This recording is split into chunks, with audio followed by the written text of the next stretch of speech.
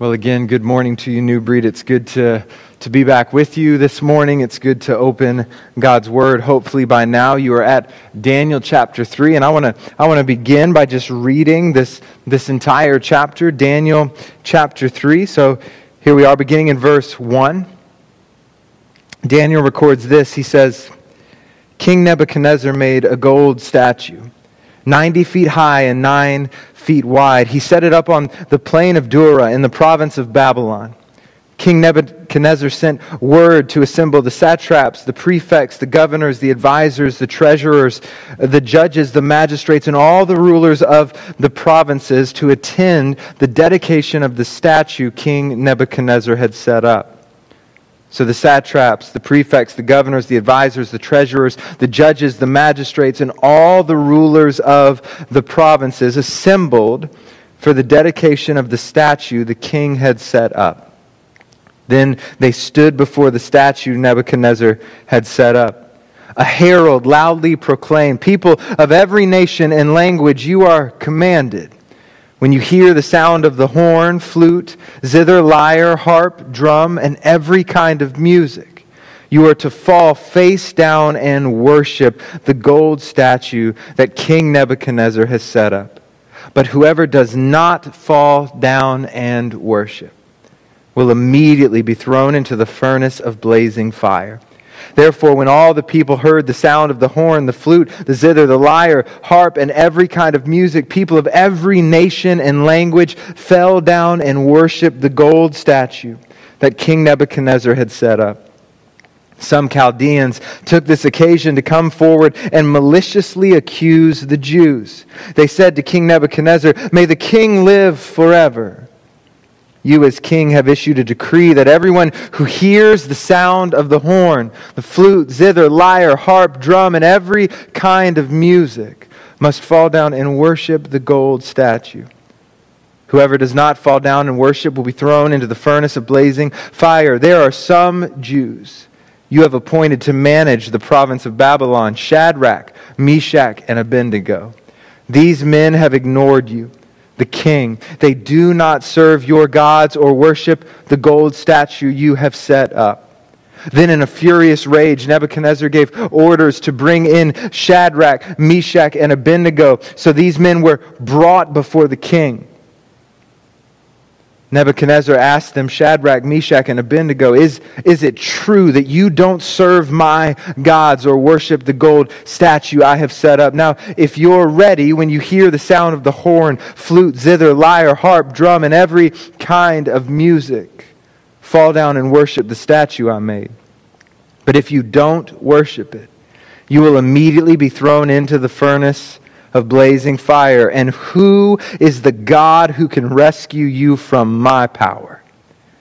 Shadrach, Meshach, and Abednego replied to the king Nebuchadnezzar, "We don't need to give you an answer to this question. If the God we serve exists, then he can rescue us from the furnace of blazing fire. And he can rescue us from the power of you, the king.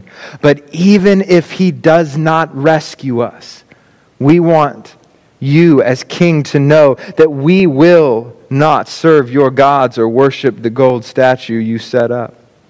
Then Nebuchadnezzar, he was filled with rage, and the expression on his face changed toward Shadrach, Meshach, and Abednego. He gave orders to heat the furnace 7 times more than was customary.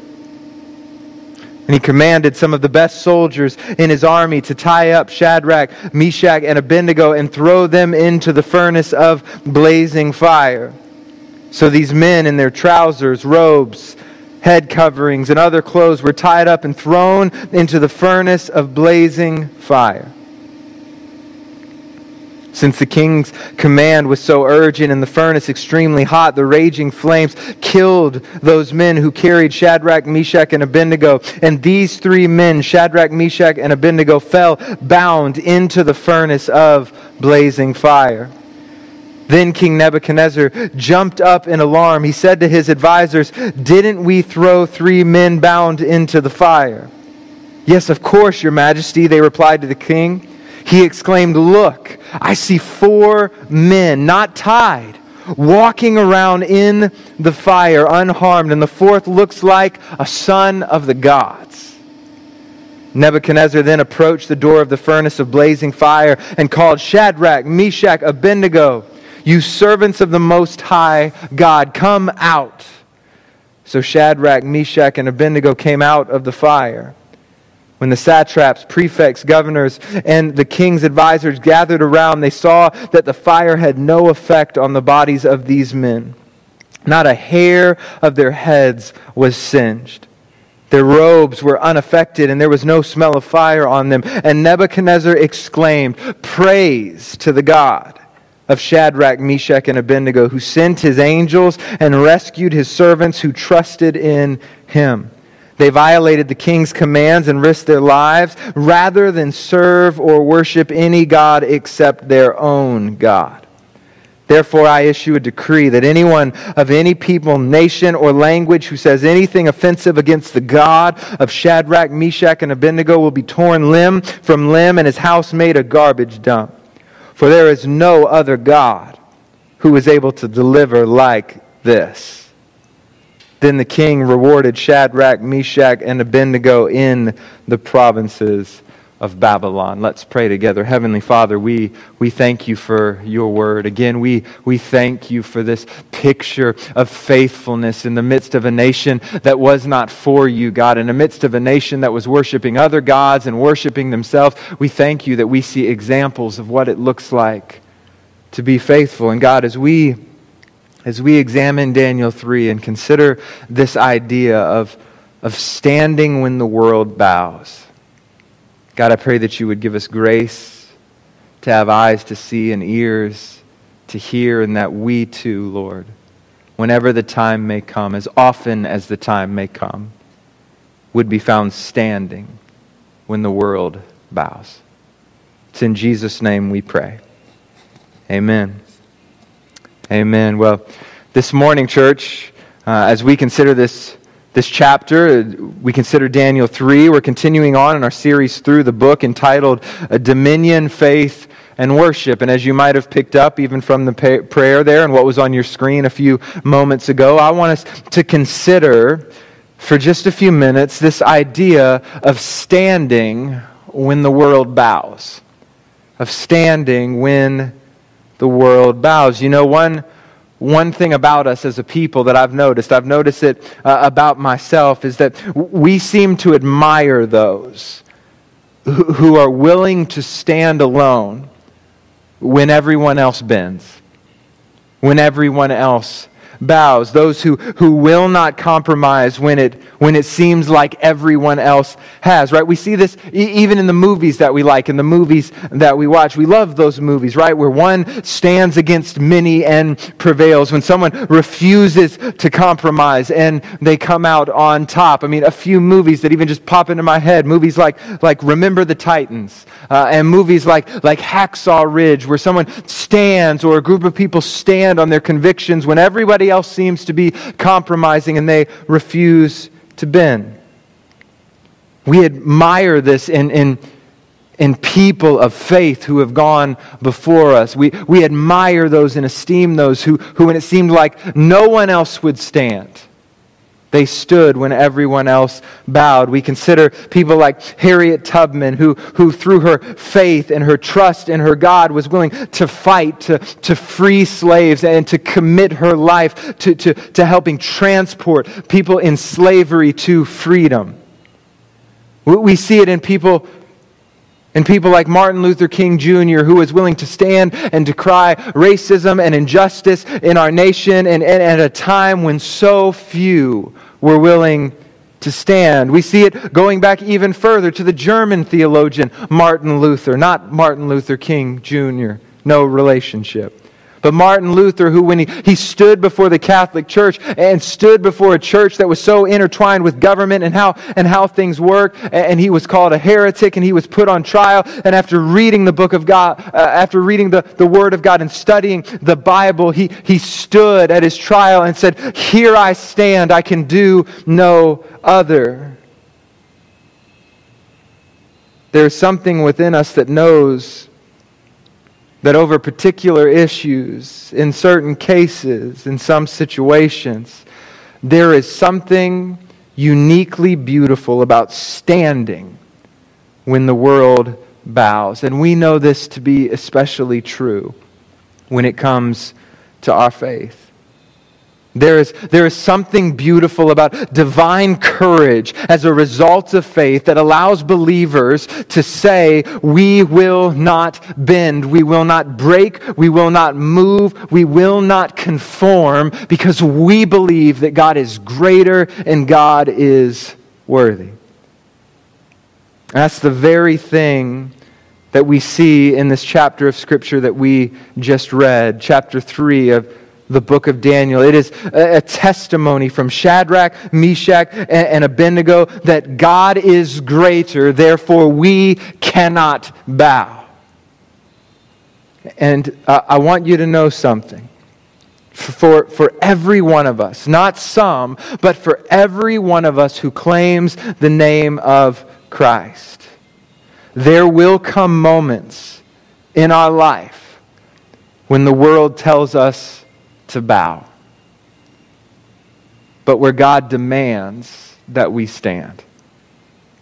And as we consider this text that we just read, I want to offer you a few points of reflection as we consider this idea of standing when the world bows, so that when those moments come, that when that inevitably happens in your life, you can spot them and be ready to hold fast to your great God. So I want to jump in this morning. I know we read a lot of text, but I want to jump in to this first of 3 points here. And here it is. If we are going to stand when the world bows, if we are going to stand when the world bows, we have to remember that both directly and indirectly, this world will demand you bow. We have to remember that both directly and indirectly, this world will demand you bow. So as we pick up here in Daniel chapter 3, we find Nebuchadnezzar. We find him making a gold statue, and it's 90 feet high. It's 9 feet wide. Now you have to understand what is going on here, because this decision by Nebuchadnezzar to build this statue is a direct challenge to God. Because if you remember back to last week in Daniel chapter 2, we recounted how Nebuchadnezzar had this dream. And it was a troubling dream. It was a dream that he believed was from his gods, when actually it was from the one true God. But it troubled him. He knew it wasn't a normal dream. He knew there was something more to it, and he needed to know what it meant. And so he brought in all of his mediums and his magicians and his wise men, and he said, listen, I want you not only to interpret the dream for me, but I want you to tell me the dream.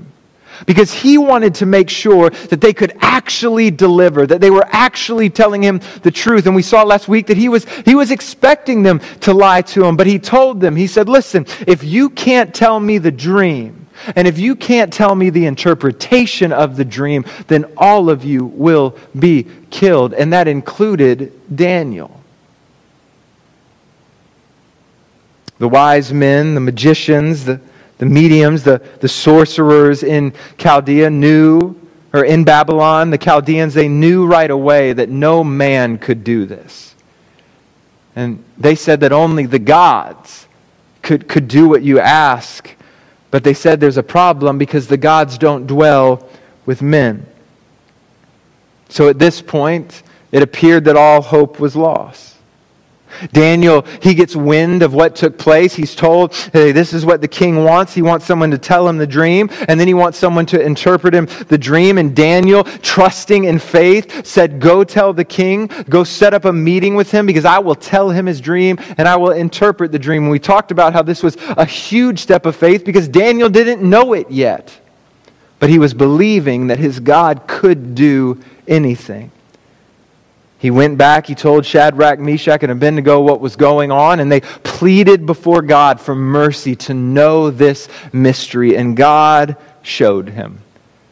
God showed Daniel the dream and gave him the interpretation. And if you remember some of that dream and interpretation, what Nebuchadnezzar saw was a statue made from different material. You remember the head was made of gold, and it represented Babylon. And then you had different parts. You had silver, you had bronze, you had iron, you had clay as you moved down the body. And each one of them representing a different kingdom coming to power. But what it showed was that Nebuchadnezzar's kingdom would not last forever. That though he was the head of the statue, that though it was made of gold, that eventually someone else would rise up and would conquer him.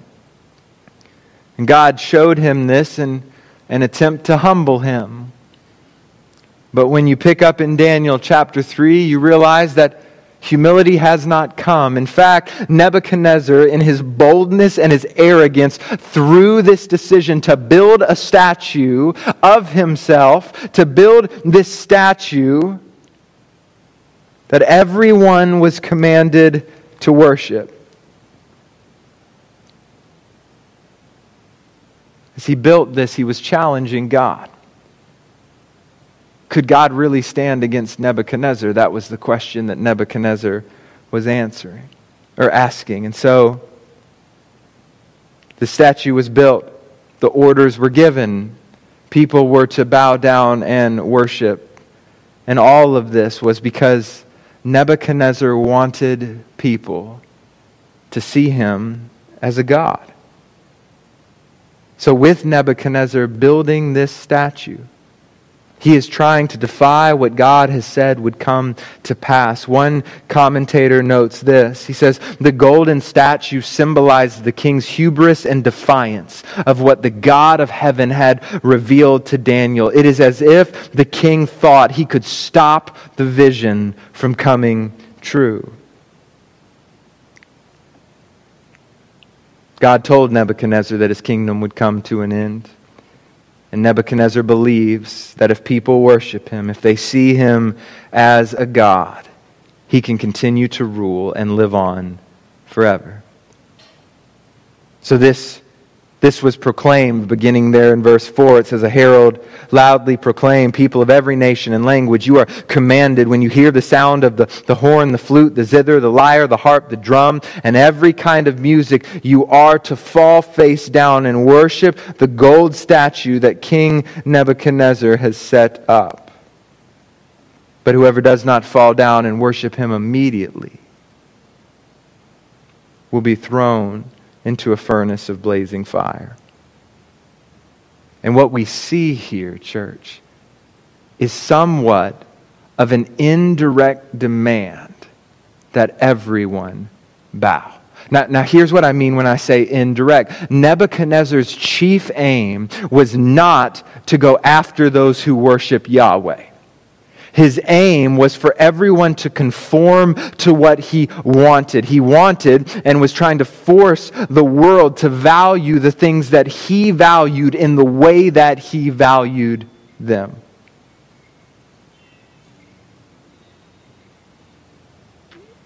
And I want you to pay attention to this, because I believe this is an area that trips a lot of Christians up. You see, it's not an outright declaration to defy your God. It is indirect, it's stealthy, it's shrewd. It's the world saying, we don't care what you believe, just make sure first and foremost you value what we value. You do the things the way we do things. And this will trip a lot of Christians up, because without that outright declaration to abandon God, so often Christians think that they can value the things the world values and still worship the God of all creation. And so it's somewhat of an indirect demand that we bow. And often we can unknowingly bow to the world without the world ever telling us to defy our God. Yet that is exactly what we're doing.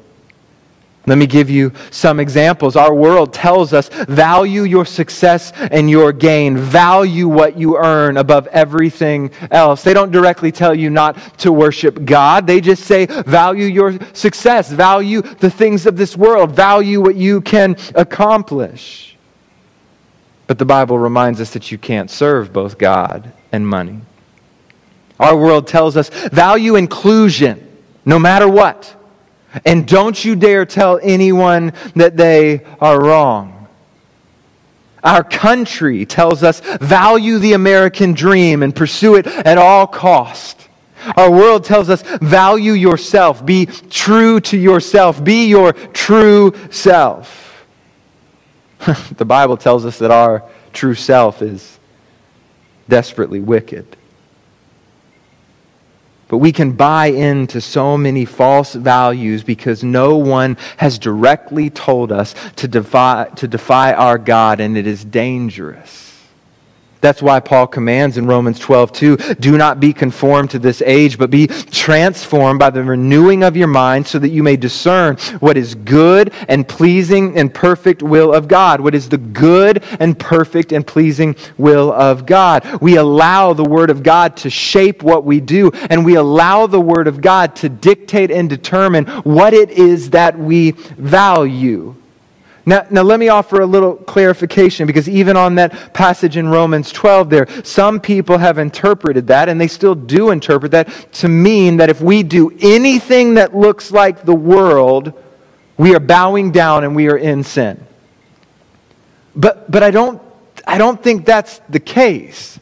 Because the context of that verse is not ultimately about what you do. The context of that verse is about your mind. It says renew your mind. And then it says discern. So what Romans 12:2 is getting at is that what we believe will shape us. And what we believe will dictate what we value. So it's not telling us that you can't do anything that the world does. You can't at any moment agree with the world on things that they do and say, because we know that there's common grace for all people, and just calling it what it is, sometimes the world gets some things right. So yes, the world fights for racial justice. And we are not conforming to this age if we do too. As long as we are being led by the Word of God, and the reason that we are fighting for it is because we are valuing the things that God values. Yes, we protest police brutality, and so does the world. But we're not motivated by a hatred of the police. At least we shouldn't be. We are motivated by the Word of God, which calls us to value the image of God, which is imprinted on every human being, and work to make that image valued. So there are times when our actions will look similar to that of the world. And Romans 12:2 is not telling us that that is a bad thing, but what Romans 12:2 is telling us is that when the things that we believe and the things that we think are dictated by the world rather than the Word of God, we have conformed to the pattern of this age. We have bowed down.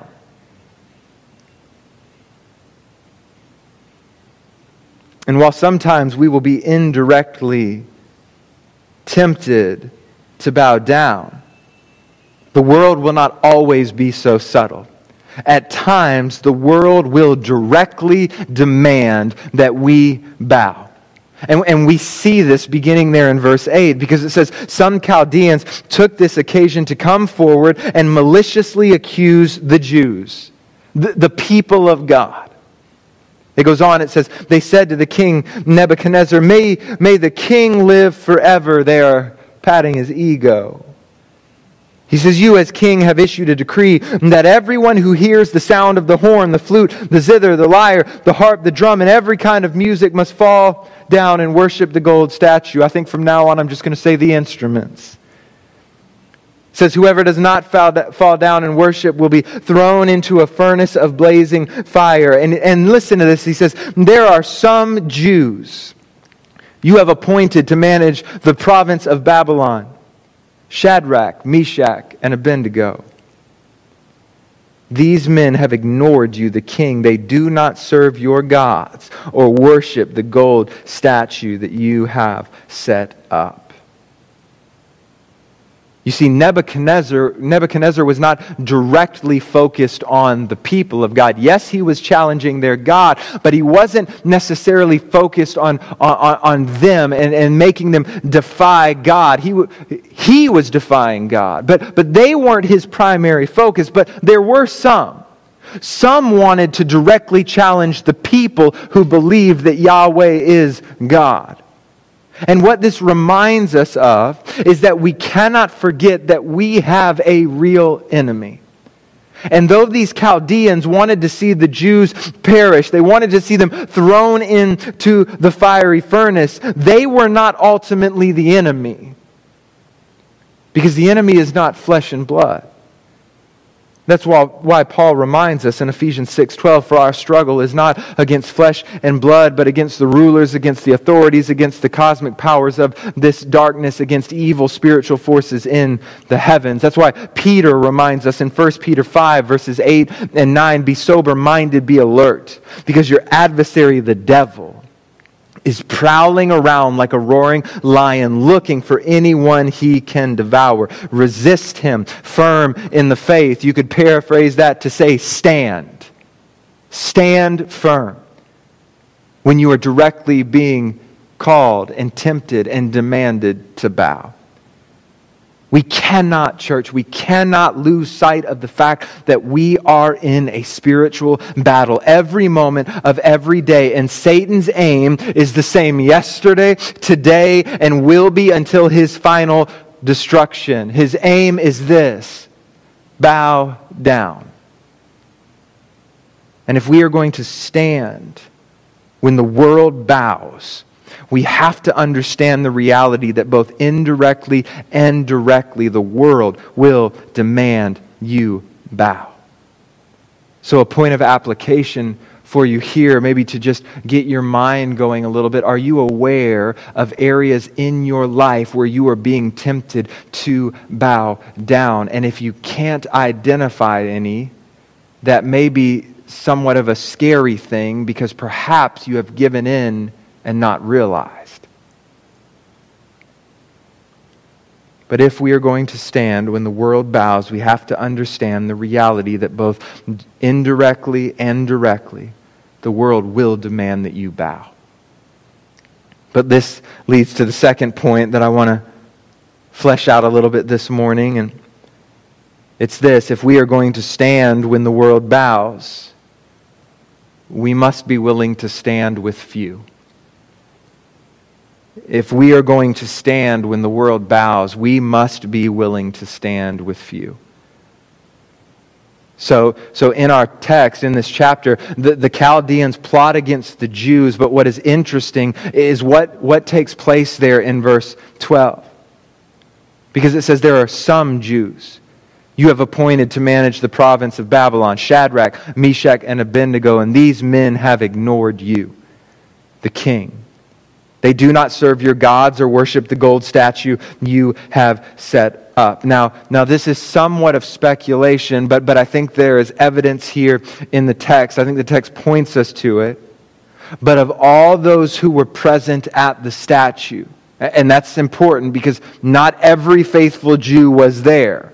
For example, Daniel was at the palace. Chapter 2, verse 49. He wasn't there because you've got to remember there at the very beginning of chapter 3, it says that this statue, it was set up in Dura. And Dura was not in the center of the city. It was set up outside. So not everyone was there. Not everyone that Nebuchadnezzar had rule over was at this. But of those who were there, it appears that only Shadrach, Meshach, and Abednego defied the king. And what that means, most likely, is that there were other Jews present who bowed down. And this is a reminder to us that faithfulness is not always the road most traveled. Jesus reminds us of this in Matthew chapter 7, where he says, enter through the narrow gate. For the gate is wide and the road broad that leads to destruction. And there are many who go through it. And then it says, how narrow is the gate and difficult the road that leads to life. How narrow is the gate and difficult the road that leads to life. And then Jesus says, and few find it. Church, hear me when I tell you that the road of faithfulness is not an easy road. And Jesus himself reminds us that there are few who are on it. And I hope this is somewhat of an encouragement to you, but also a word of exhortation to declare truth faithfully. But I would contend that not everyone who thinks they are on the road are actually on the road.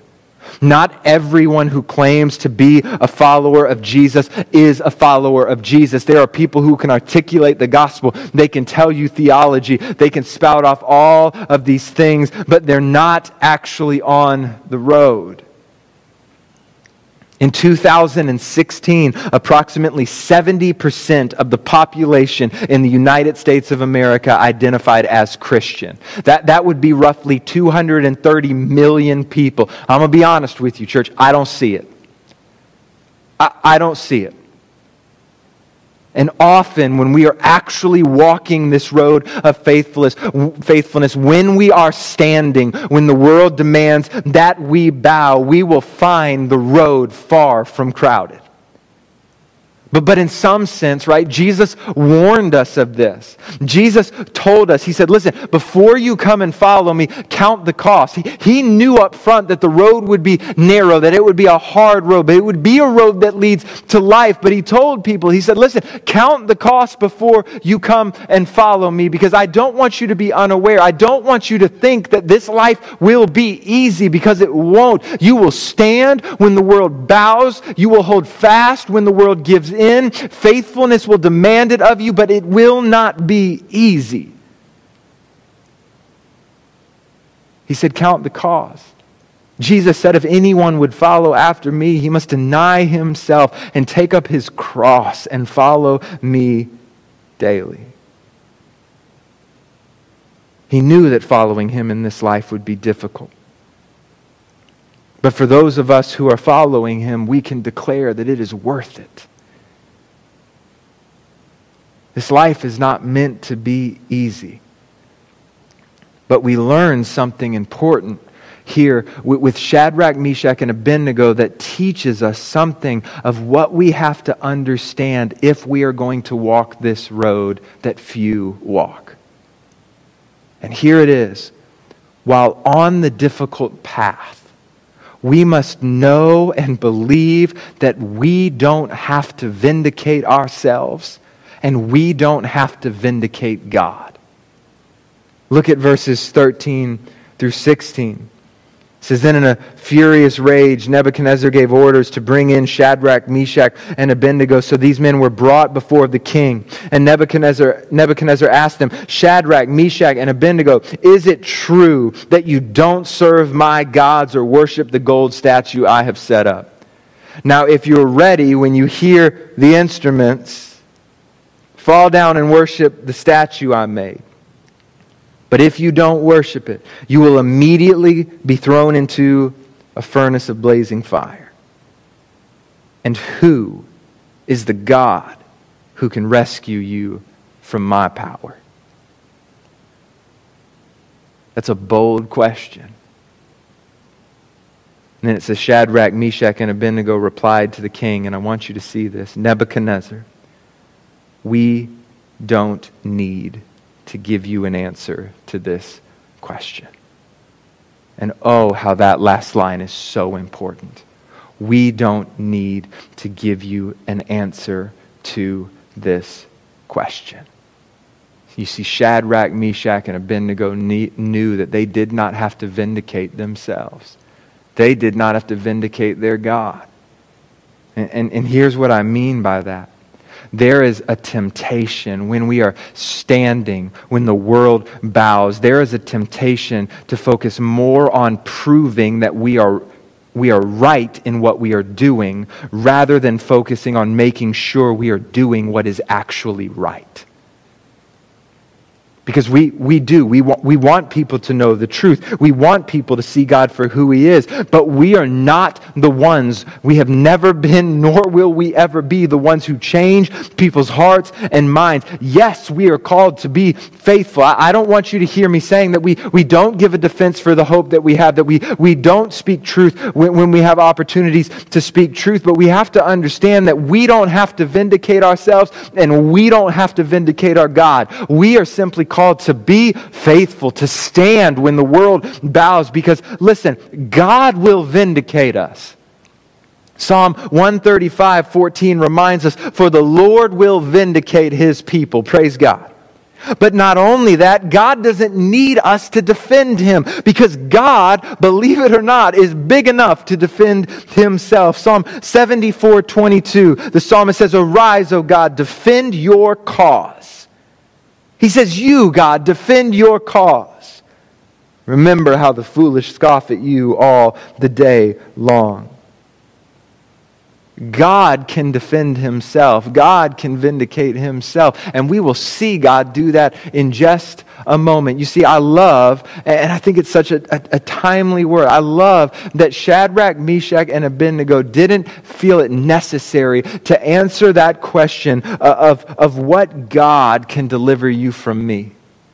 What God can deliver you from the fire, from the furnace? Do you really think your God is that strong? And rather than going on in a theological discourse about what God has done in the past and His power to create and His power to deliver and His power to redeem, Shadrach, Meshach, and Abednego in this moment were confident that God would vindicate them either in this life or in the life to come, and that God would vindicate Himself. And again, I do want to be crystal clear. I am not saying that we don't defend the faith. We are called to defend the faith. We speak truth. We correct error. That is what we are called to do. But we also have to use wisdom in knowing when we don't have to.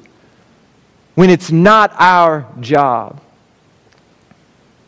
And if I can be transparent for you with a moment, I know that for so many right now, that is probably very difficult.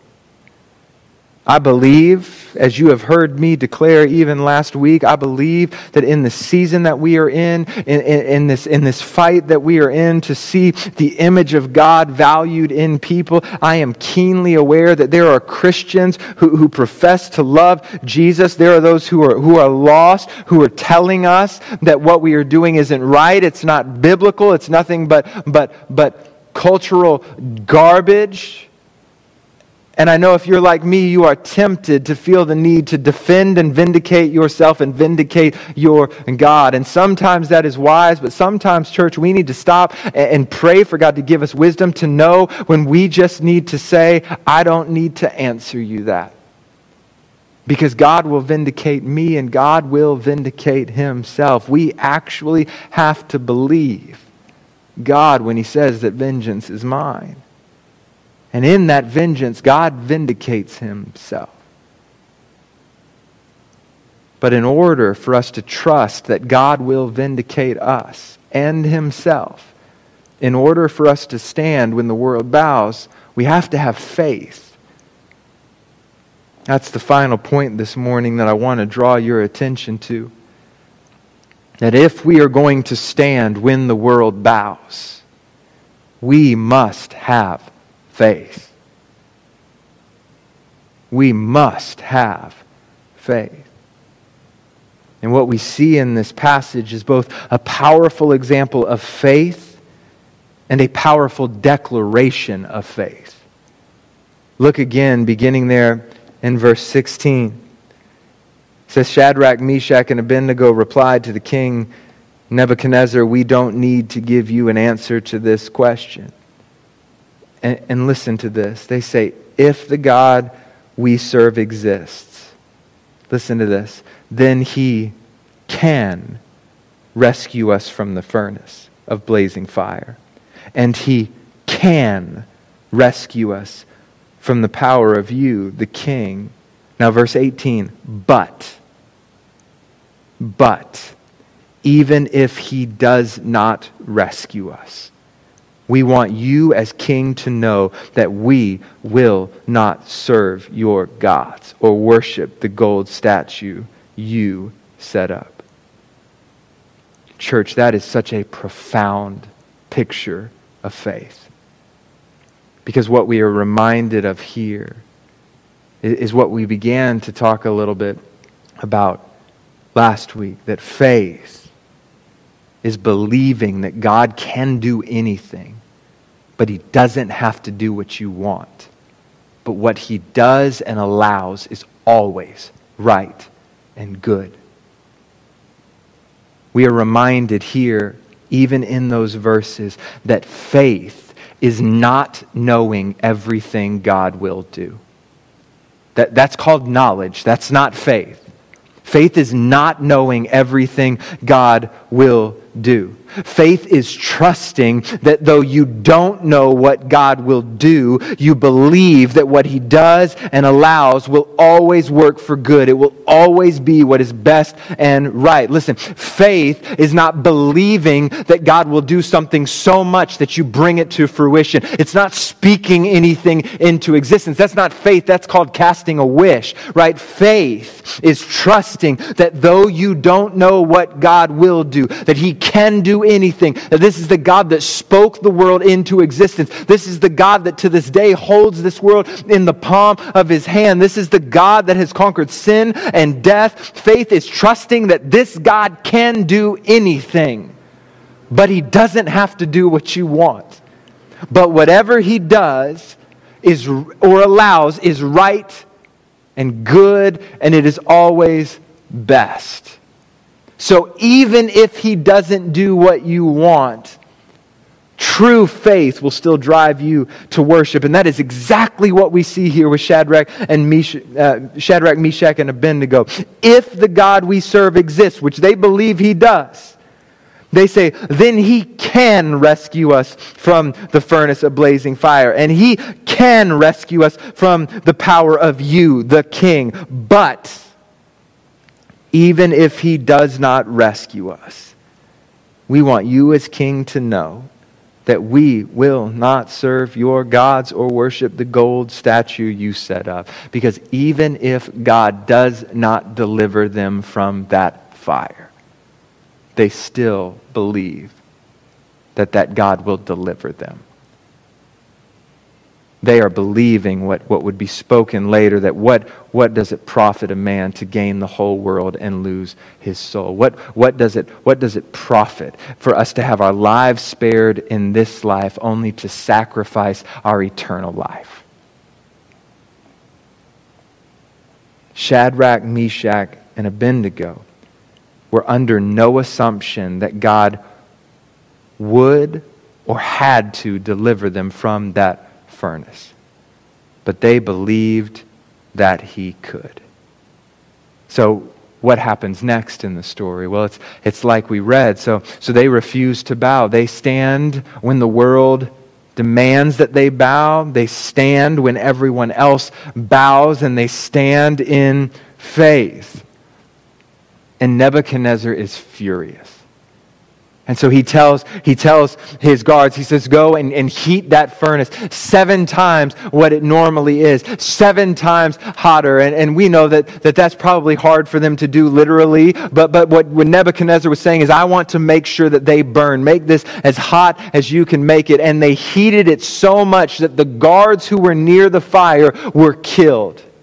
And Shadrach, Meshach, and Abednego are thrown into the fire. This is a story that if you've grown up in church, you've heard so many times, but we got to pause for a minute and not think of this as fiction, not think of this as myth, but consider how amazing this act of supernatural power is that happened. That 3 men were thrown into a furnace to be burned. The text even mentions they still had all their clothes on, which should have caught fire, which should have made them burn faster, which should have ensured their death. And they are thrown into the fire, and it seems as if the ropes that they were bound with burned off. And when Nebuchadnezzar and when the others look in, they see Shadrach, Meshach, and Abednego, and they see someone else. Nebuchadnezzar, perhaps somewhat prophetically, says that the 4th man looks like a son of the gods. there's much discussion about who was in that fire with them. Whether it was an angel, we'll see angels show up, even named in the book of Daniel in the chapters to come. Perhaps it was that same angel. Perhaps Nebuchadnezzar was somewhat prophetic in his declaration, and it was the pre-incarnate Christ with them. We don't know for sure, but one thing we know with complete and utter certainty is that God was with them in that fire. That God was with them. And not only was God with them, but God was delivering them.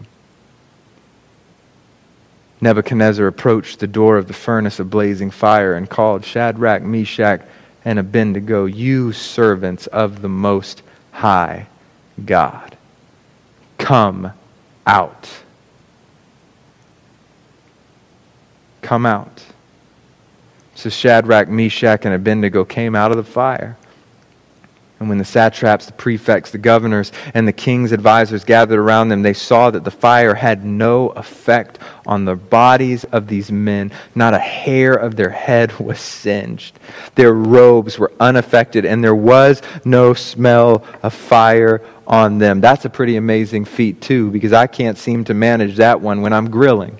But there was no smell of fire on them, though they stood in the midst of the flames. And listen to this, verse 28. Nebuchadnezzar's response. Nebuchadnezzar exclaimed, "Praise the God of Shadrach, Meshach, and Abednego. He sent his angel and rescued his servants who trusted in him.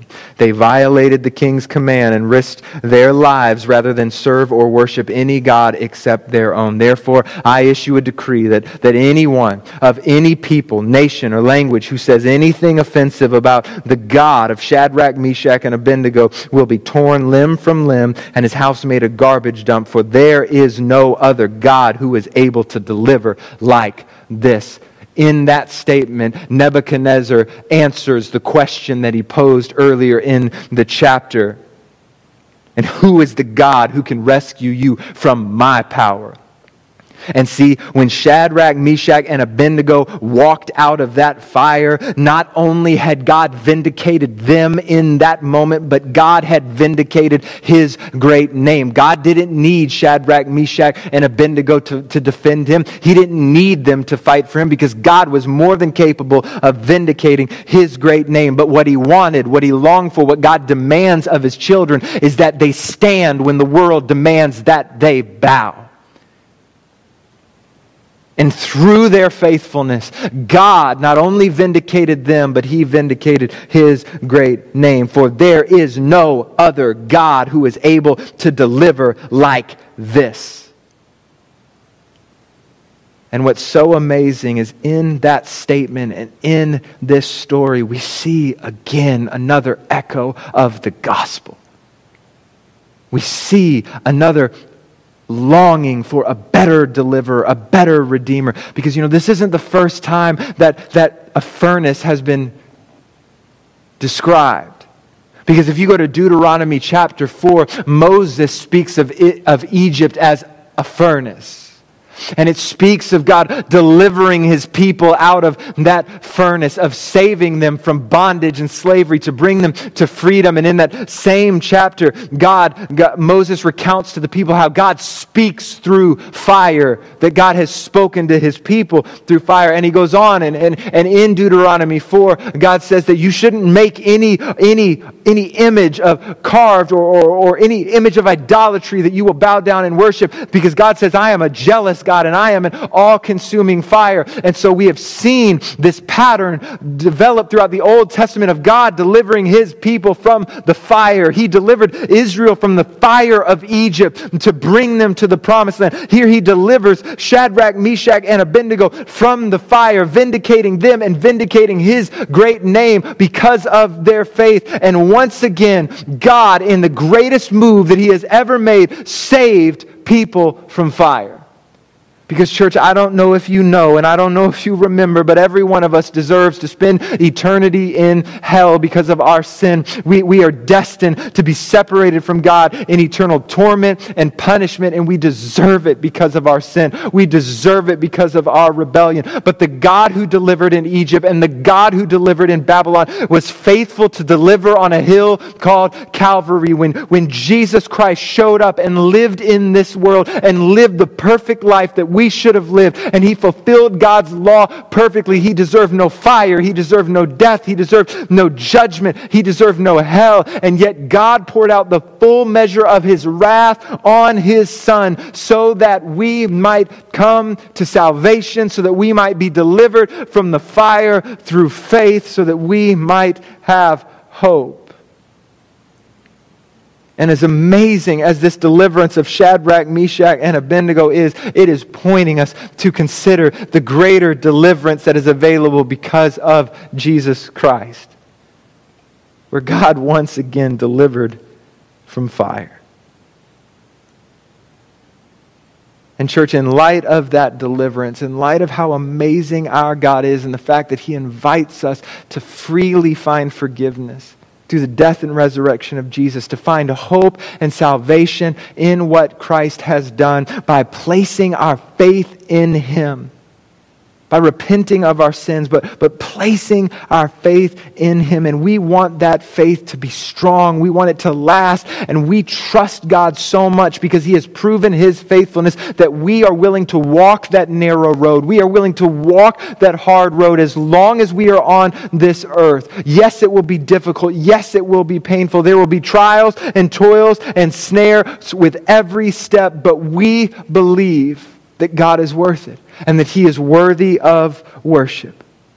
Because if God, the God we serve, exists, then He can rescue us from the fires of our age. He can deliver us from the furnace of our times. He can rescue us from every king and government and power and oppressor. But even if He does not rescue us,